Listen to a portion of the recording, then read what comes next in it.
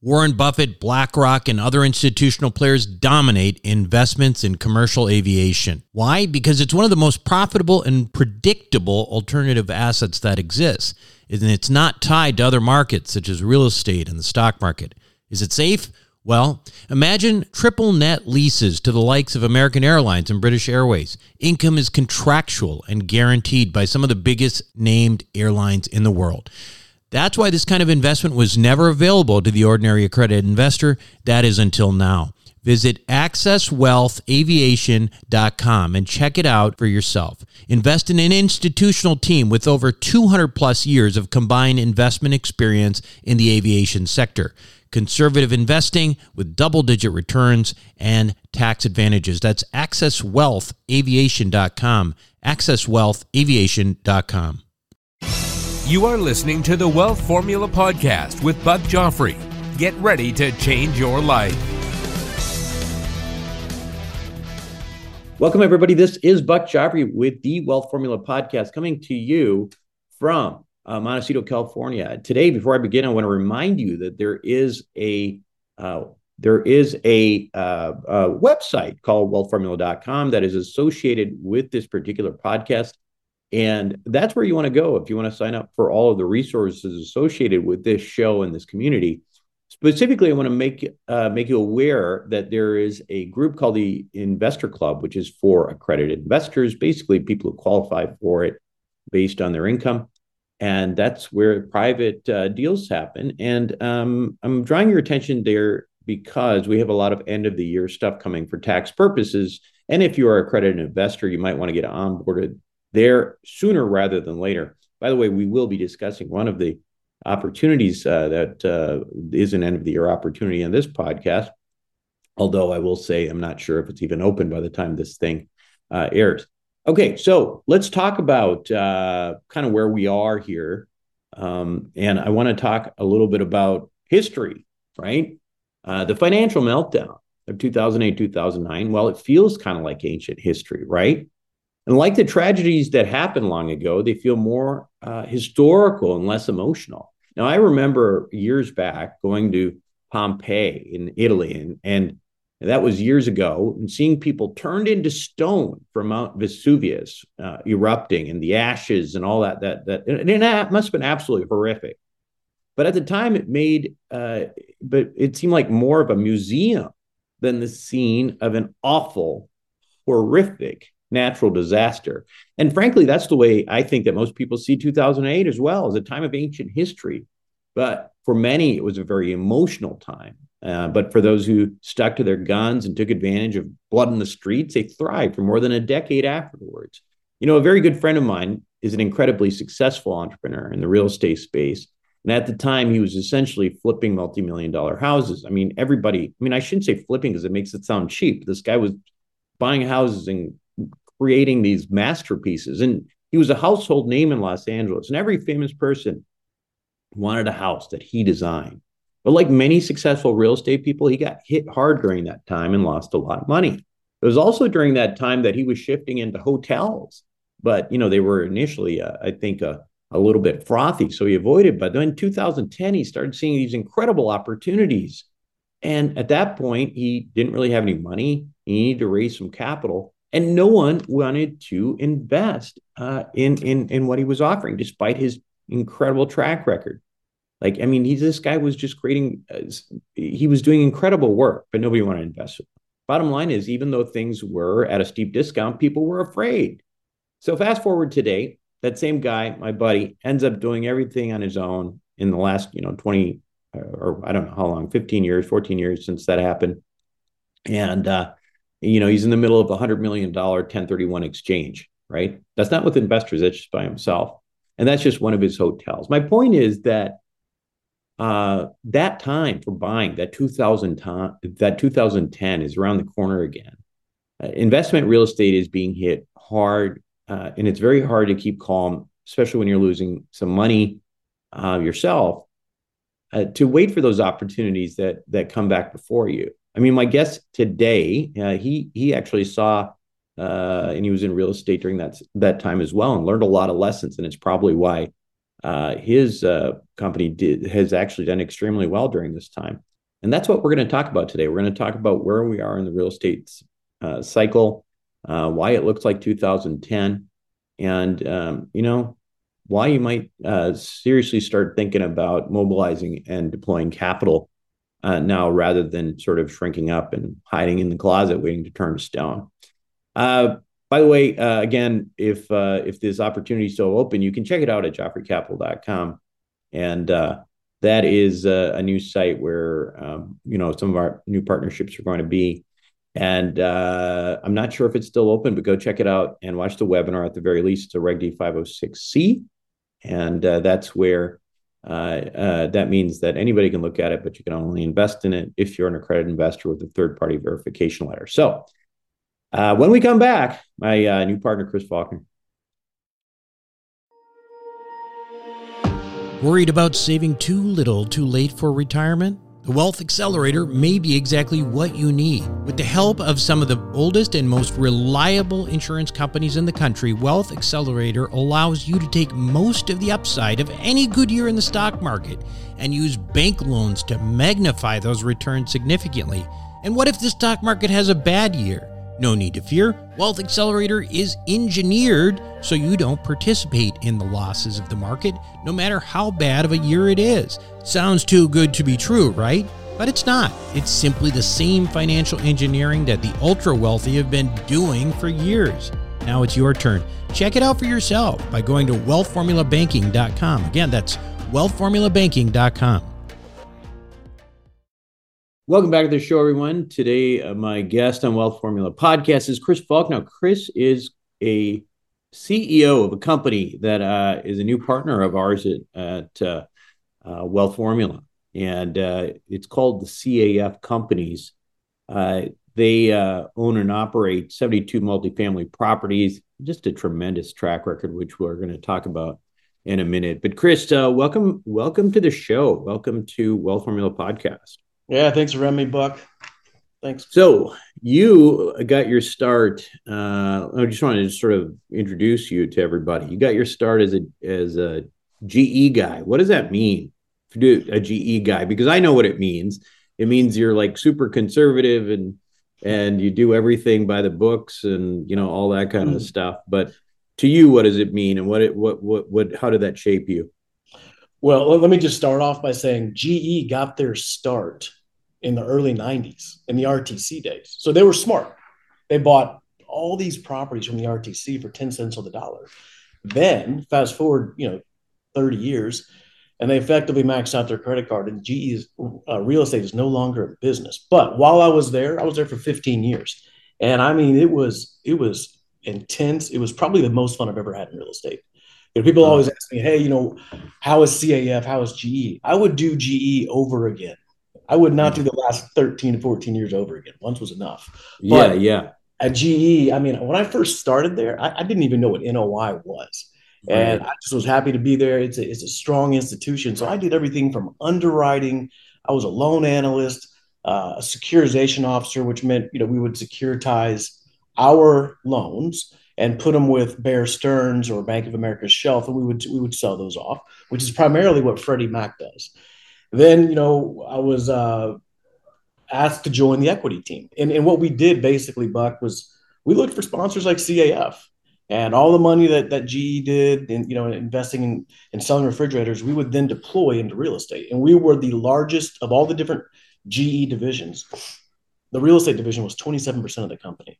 Well, that's an interesting thing, because I think when people think GE, they're like, well, yeah, he's a refrigerator guy who ended up in real estate. Well, how does that work? So I mean, we were we're the largest non-bank lender in the world.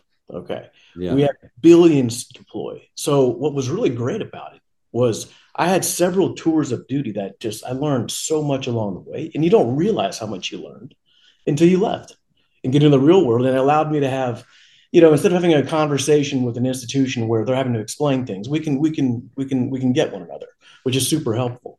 It was an incredible experience, and one that, that I'm grateful for, because I know a lot of other people haven't had that experience. I mean, it was the GE mafia is what we call it. Everybody that kind of scattered the four winds. Everyone's doing well. Everyone's kind of picked up their own little niche and doing different things, but what you learn there is invaluable. How long were you there? About 15 years. 15 years. And then I guess one of the questions I have is like, so what are some of the principles, I think, like when you look at your experience and what molds you now, and maybe some of the principles that you're using, because you've been very, CF, and we'll get to this in a minute, it's been quite successful, and specifically without, a lot of downside or loss and things like that. What are you doing that you think that maybe it helped to be at a company like GE? I mean, is it discipline? Is it, I was going to say that exact word, Buck. I mean, discipline that you are required to have to survive and thrive in that environment. You always say you like to walk, but it's best to run. The people that would walk, they didn't last long. Okay. And we would develop, a team culture that was pretty unique, and everybody was very sophisticated, disciplined, and stuck to their knitting. And so we could count on each other, and we learned from each other. But it was definitely an intense environment. That one right there probably is a crucible that defines, how you will succeed in that company, because every time you step into the committee to pitch a deal, to discuss a strategy of a portfolio, all eyes are on you. And every word you say has merit or not for your future. Yeah. So you can really impair your career in just one meeting. Right. So 15 years there, when did you decide, and why did you decide to build a company that ultimately becomes CAF, and why multifamily real estate? Man, so when I was an underwriter, I would underwrite retail, multifamily, self-storage, industrial, and office. I mean, I was a jack of all trades, but I loved multifamily. That one made the most sense to me. So there's that answer. But in 2005, when I was asked to join the equity team, they're like, hey, look, if things go south, you've developed a skill set that you can take outside of the company.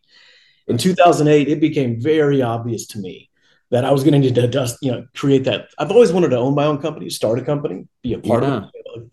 And in 2008, I began to really get the wheels in motion for CAF. And so there was a guy that I just happened to join the board of trustees at my church. He's a very, very, very wealthy man. With my resume and his balance sheet, we were financeable. So in 2008, he's like, let's go buy some deals. I told him I wasn't quite ready. Fair. I wish I would have said yes at the time. Yeah. But, we spent the better part of 2 years working together. And in 2010, we got our first deal. Yeah. What did you learn during the last downturn down in 2008? What did you learn from that specifically? I think you referenced it a little bit, just being there at that time. So those were some dark days. We had a lot of, obviously GE was doing a lot of layoffs. And a lot of good people had to go, were asked to leave. So from a humanity perspective, it was tough watching people you've effectively grown up with. And there wasn't a lot of opportunity out there. So people were really just kind of going into a black hole. From a business perspective, this is kind of what I see going forward as well. But if you recall, in the early 2000s, all the way up to about 2007, there was really no lender discipline. I mean, it was wheels off. They were just writing loans left and right. And it was primarily the agencies. And they were getting very, very careless. And of course, that's what created the downturn. And that vacuum, I mean, a lot of sponsors went away. They had to give back deals. And I promise you, the lenders have a long memory. We had to give one of our sponsors had to give a property back. And in 2007 or 8, and I had lunch with this guy from Freddie Mac a year ago, and he listed the name of that property. So they remember. So there's an incredible intensity from a business perspective. We saw, some of the sponsors that we were lending money towards, right?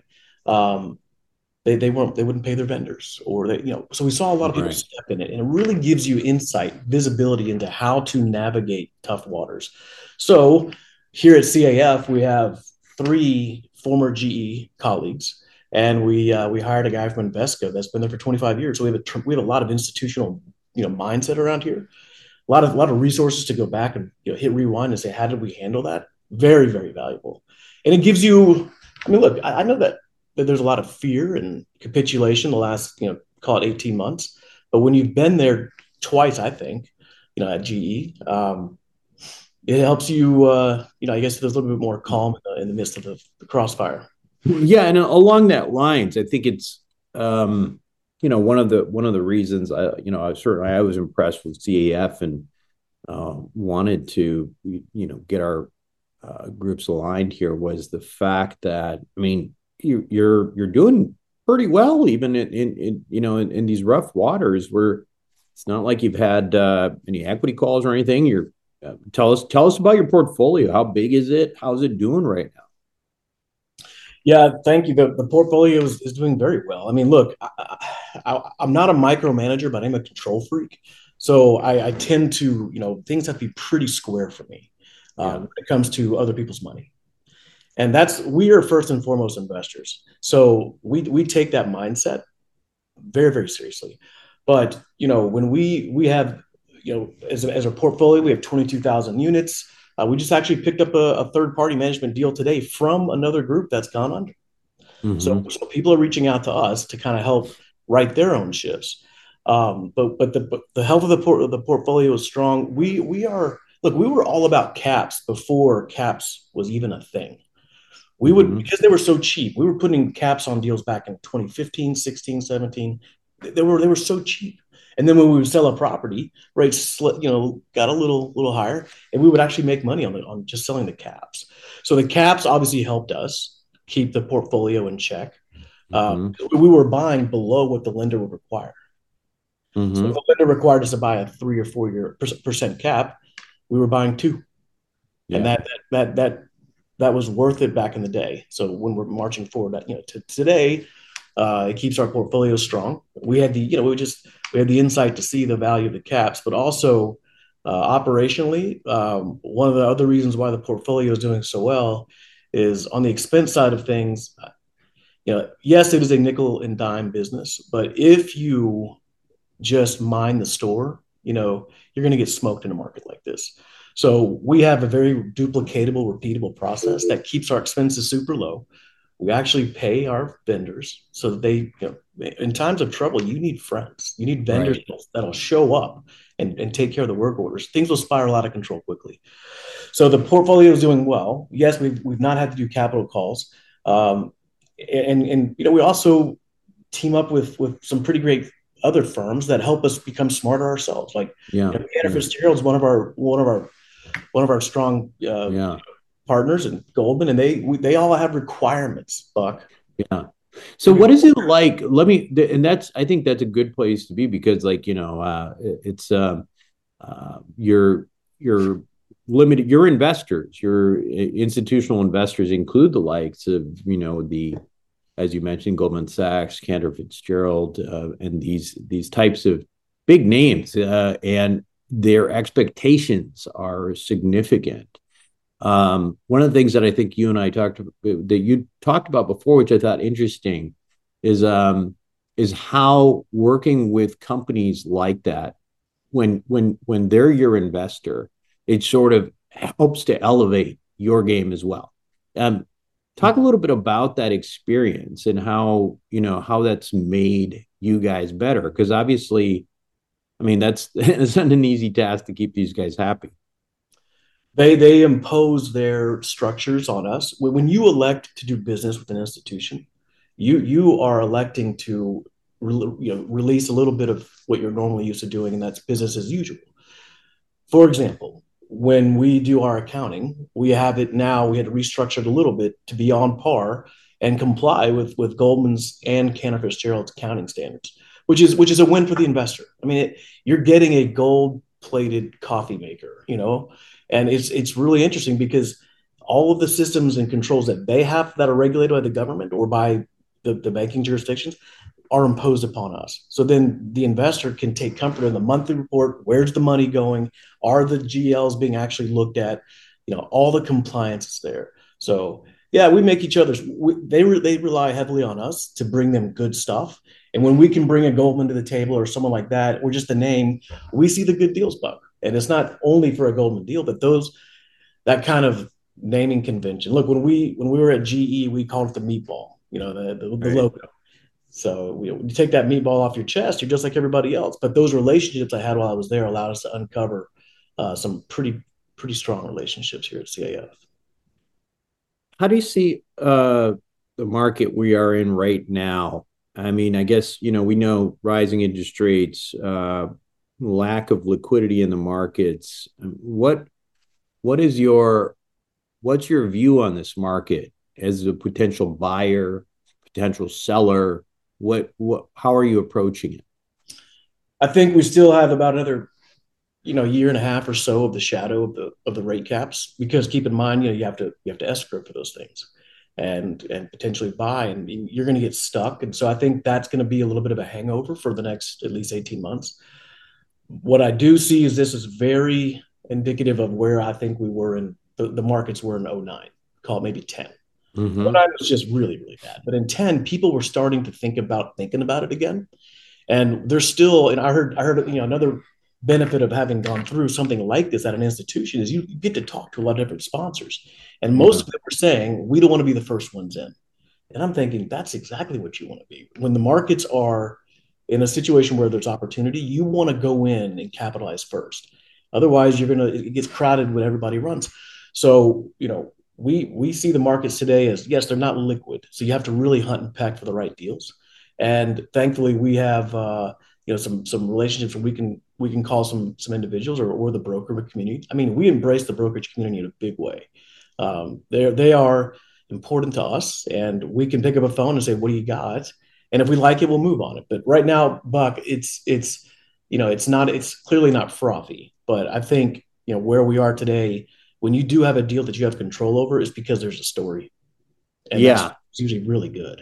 And that's a interesting thing too, is that like with the lack of liquidity on the market, there seems to be this big advantage, which I liked about your positioning in that you're working with the companies with a lot of property, and some of those you're working the capacity of being the owner operator, and some you're managing the asset. And so you're interfacing with a lot of very big landlords, and that is giving you potential deal flow access, right? Is that it right? Does. It absolutely does. And, we get first bite at the apple. There's a deal, the answer is yes, on more than one, with more than one partner. So we're seeing, obviously there's one partner we have that just is electing to move on from the equity side of business, and that's been great. We've had a great disposition relationship with them, but there's a handful of others that they know that we can move on a deal, and that look, this is a one strike you're out business, so performing is everything. And much to our equity's displeasure sometimes, because we drill so far into the weeds to make sure we have everything airtight, but that's how we get the good deals. That's how we get a name that fosters strength. So we can bring the good deals to the investors. Deals will trade, but the really good deals will trade to a select group, we've learned. Yeah, 100%. And has that also been a benefit, I guess, on the sell side as well? I mean, you kind of have an idea of what buyers want, right? Like, so you can kind of position them and kind of get the most for your money when you're ready to sell. I call it the magic bubble. Every deal has a life, has a time to go. And, at CAF, we are a supreme fiduciary. And what I mean by that is we're not going to hold on to a deal for for a management fee or for employee headcount. We're not going to do that. We don't always have major decision rights with Goldman Sachs or Cantor or Carlyle or, other opportunity funds. Sometimes they want to sell. We don't think it's the right time to sell. But we're good soldiers. We're good partners. We will do that because obviously they're the major decision in that one area. But when it's time to sell a deal, it's time to sell a deal. Otherwise, you will get stuck. And we're opportunistic, so we want to make sure. I mean, our track record is very strong. And yeah, tell us a little bit about that. I mean, it's for a pretty darn conservative underwriting and that kind of thing with, no capital call history, all that. Your average returns are pretty darn good. What does that look like? So since we've started, we've sold, I believe, like 25 property, our average 23% IRR to the LP. Yeah. Almost 1.8 multiple. It's been a good run. Look, we've had some that are not great return, but on average is 23%. When I say not great, we're still talking better than we underwrote, but it's probably in the 15% range, and on a handful of occasions. But we've also had some 55 and 65% returns. Yeah. On average, it's been very stable. Point out that IRR is actually, that would probably not, we usually think that in our group with annualized returns. So 23% is probably, I think we came up with about a 27% annualized return average. But with, with no loss. So that's pretty significant. Let me ask you this. Where do you see the real estate market going over the next 5 years? I mean, I've thought about this a fair amount, Chris, because you mentioned 2009, 2010, and people are like starting to think about getting back into real estate and stuff like that. And the first movers, they actually ended up probably being the biggest winners at that point. Mm-hmm, yeah. And right now, it's just like, even when there's deals, it just seems like there's still a reluctance to move. How do you see this? Let's play this out. You mentioned, the rate caps and that kind of thing over the next year or two, but what are you guys looking at? What do you think's gonna, what do you foresee in the next 5 years? Not only for just the real estate market, but how CAF would position themselves in that. So obviously 5 years, goodness, that's an eternity in real estate. I mean, just looking back 5 years, what all has transpired. I think over the next 5 years, well, first of all, you're where we play in the Sun Belt states, you're talking major inflow of renters. You're talking housing prices not coming down a whole lot. You're talking about interest rates probably coming down for sure, but by how much, nobody knows. Point being, we are going to have a robust renters pool. So as a sponsor, as an owner of real estate, I love that. The lending community always has a strong footprint in the real estate deal. So as an example, and as I mentioned, it was there was no discipline in the early aughts. There was probably spot on discipline by the agencies and the teens. Very impressed with how they were not getting carried away. And what happened? Values were very stable. They increased very well in the teens. It wasn't until things got real crazy with the bridge loans that came along that values really ramped up. Why? Because it was a means to an end. There was a lot of interest rates were so low, and people could use bridge loans to get away with any pricing. And so that's why, right? So what I see happening over the next five years is we are capitalizing on deals that either have a story or have an edge or have a relationship, and those three things is how it's really how we started initially. But we've been through what I would say is the longest real estate cycle ever. I mean, it really started in 2010 and probably finished last year. So it's a 12-year cycle. Most cycles are much more precipitous. So I think we're going to see, a lot of movement in 24. I think people are going to really start positioning. But what I think, Buck, is it's going to be real hard for the new person to come into the industry in a profound way, I should say, unless they already have all the equity in the world. But I think you still have a lot of money, as you know, there's a ton of money out there. They just want to trust the source. And so I think you're going to see a lot of, deals that are, get done behind, that won't be necessarily marketed, and they'll be beneficiaries for that.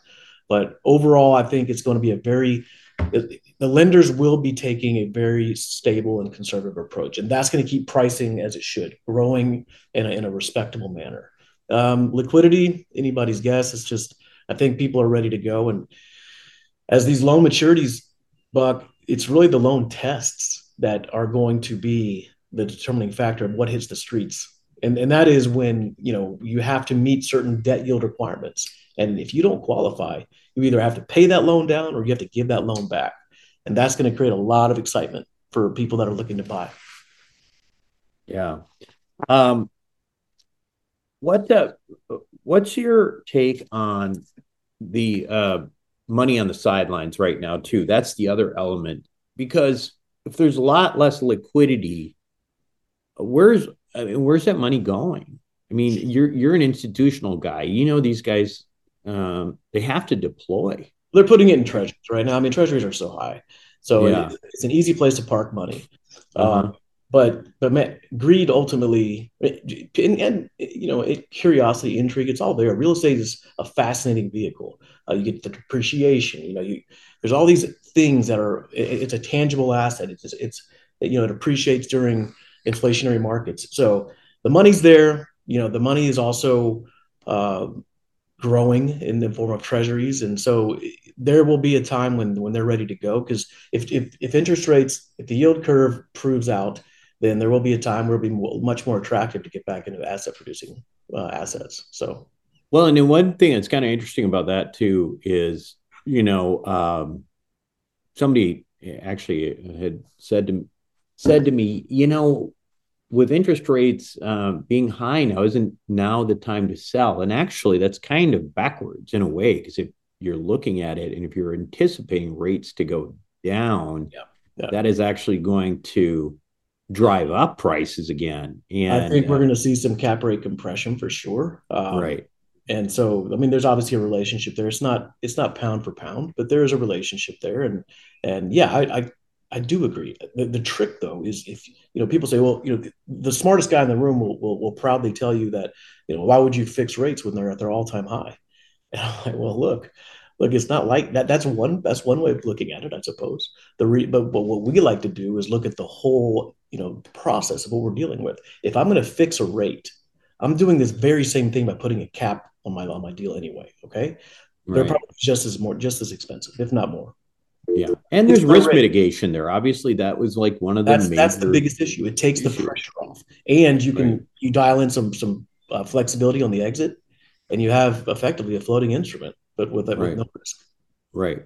And I mean, ultimately, that philosophy or that approach has obviously proved successful, and because some of the times that we've been on now have been some of the toughest, certainly in the last decade. Easy, there's just been a lot of companies that, because they were heavily into floating rates, and got into some trouble. So that is a very good point, and I think that's something to think about. I've advocated right now for sticking to fixed debt as well, for the same reason, because at the end of the day, we don't know for sure if there's still as much as the yield curve is suggesting everything is going to go back down. I mean, it's good to have a little bit of a buffer zone if there is if there is some volatility there along the way.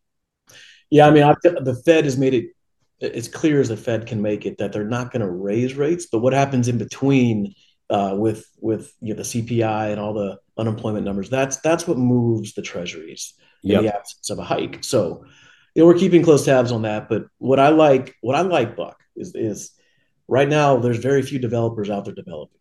They can't pencil. So what you see going up is probably all that you're going to see for a while.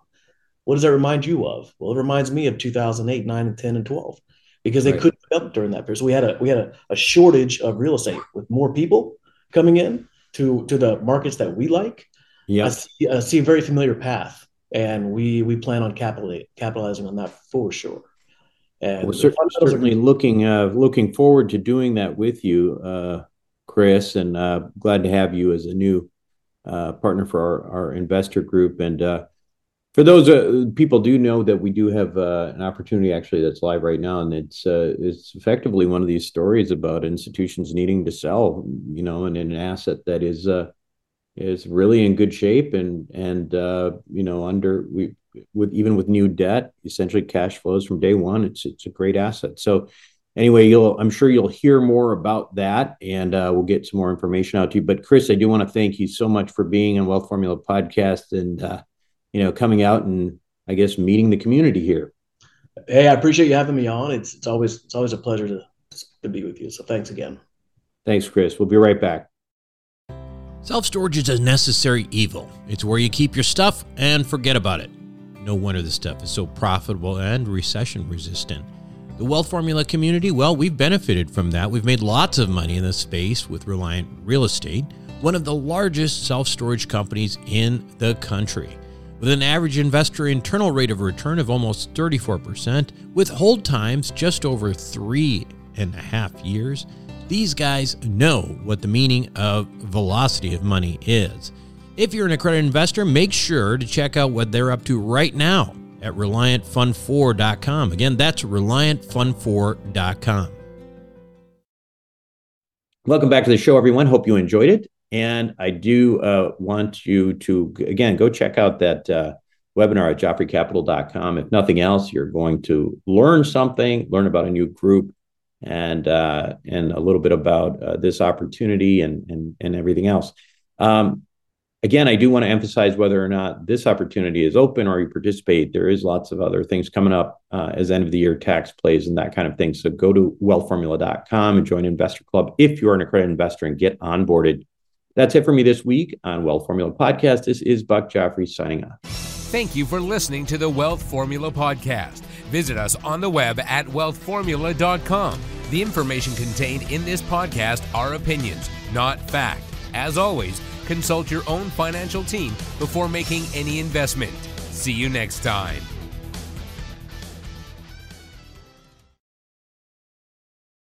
Buck Joffrey here from Sapio with Buck Joffrey. Aging might become reversible over the next 10 to 20 years. It's already being done in lab animals, so it's just a matter of time. Our challenge? To be healthy enough for when that time comes. As a former scientist and surgeon myself, my goal is to figure out how to do that and to share it with you.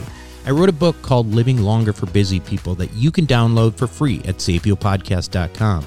You'll be amazed at just how a few daily adjustments can add years of a healthy life for you. Again, download it for free, sapiopodcast.com.